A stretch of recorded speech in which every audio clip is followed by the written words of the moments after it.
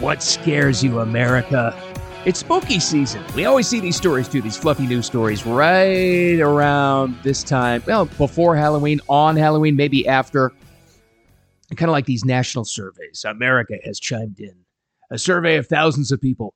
America's top fears and phobias. And I see a lot of this stuff being in radio. We see it every single year, almost the exact time before Halloween. You know, it's kind of like morning show prep stories, and you always see the thing. And it's usually the same thing. So I looked at this year's list, and they kind of like put together a combination of all of them, of a bunch of different surveys. And I'm looking at it, and I'm going, public speaking, that's always one. Fear of snakes, needles, heights, yeah, that's always a big one. Then I get to number 2 on the list, and I went, whoa. Huh? That's new. Number 2 of thousands of people they talk to, of their top fear now. Fear of meeting new people. I've never seen this. Like I said, I've been doing this a long time looking at this kind of stuff. And I even had to check. I looked at the other, because they're like a composite of a bunch of different surveys. Looked at other surveys for the same kind of stuff.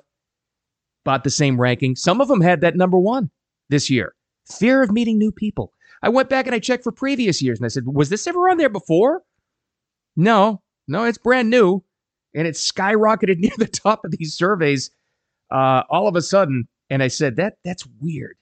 Why would that be? It doesn't make any sense. And I thought it for another solid 10, 11 seconds. I said, oh, okay.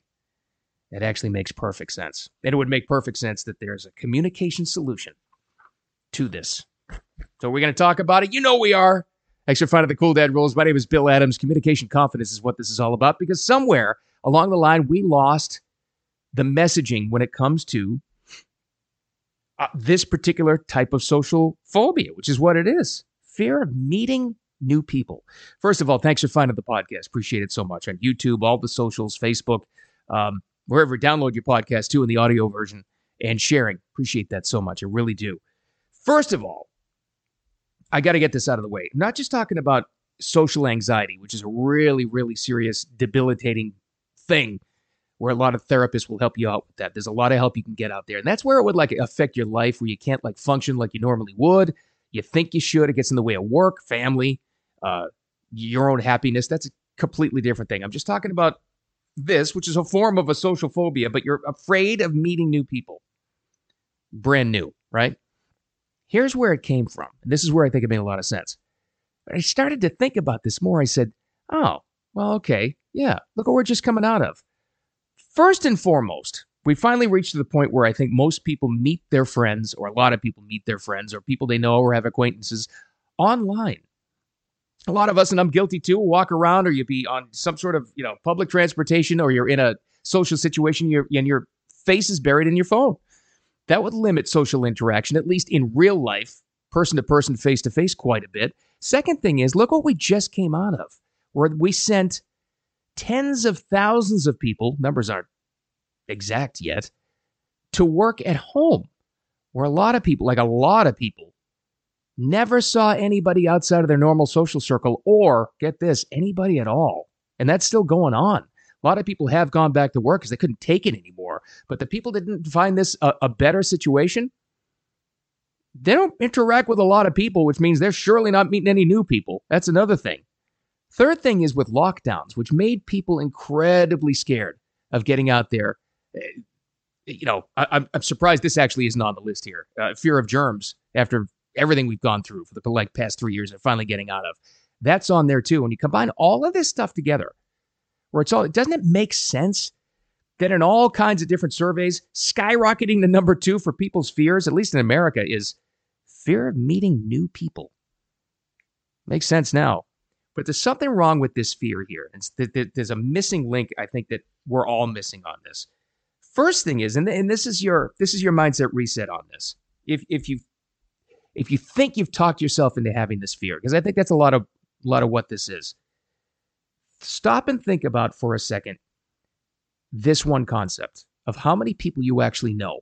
And you can discount the people you don't like. We don't have to talk about them. We all have people we don't like. Don't even think about that. People you find acceptable, or you really even like in your social circle, or you just acquaintances, people you work with. If you could remember all of their names, which is tough, if you actually sat down to combine them all in context in one piece of paper, you know a lot of people. You do. Everybody does. Anybody I've ever asked this says the same thing. I'm kind of a shut-in. I don't really know that many people. I keep my friends and acquaintances close. When you actually look at how many people you know, again, that you find acceptable, that you don't hate, it's a lot of people you know. Here's the second step. This is why this is important, and this is the real reset. Everybody you met on this list of the people that you can actually stand or you have to work with, you met for the first time sometime. We all did. Even if it didn't go well.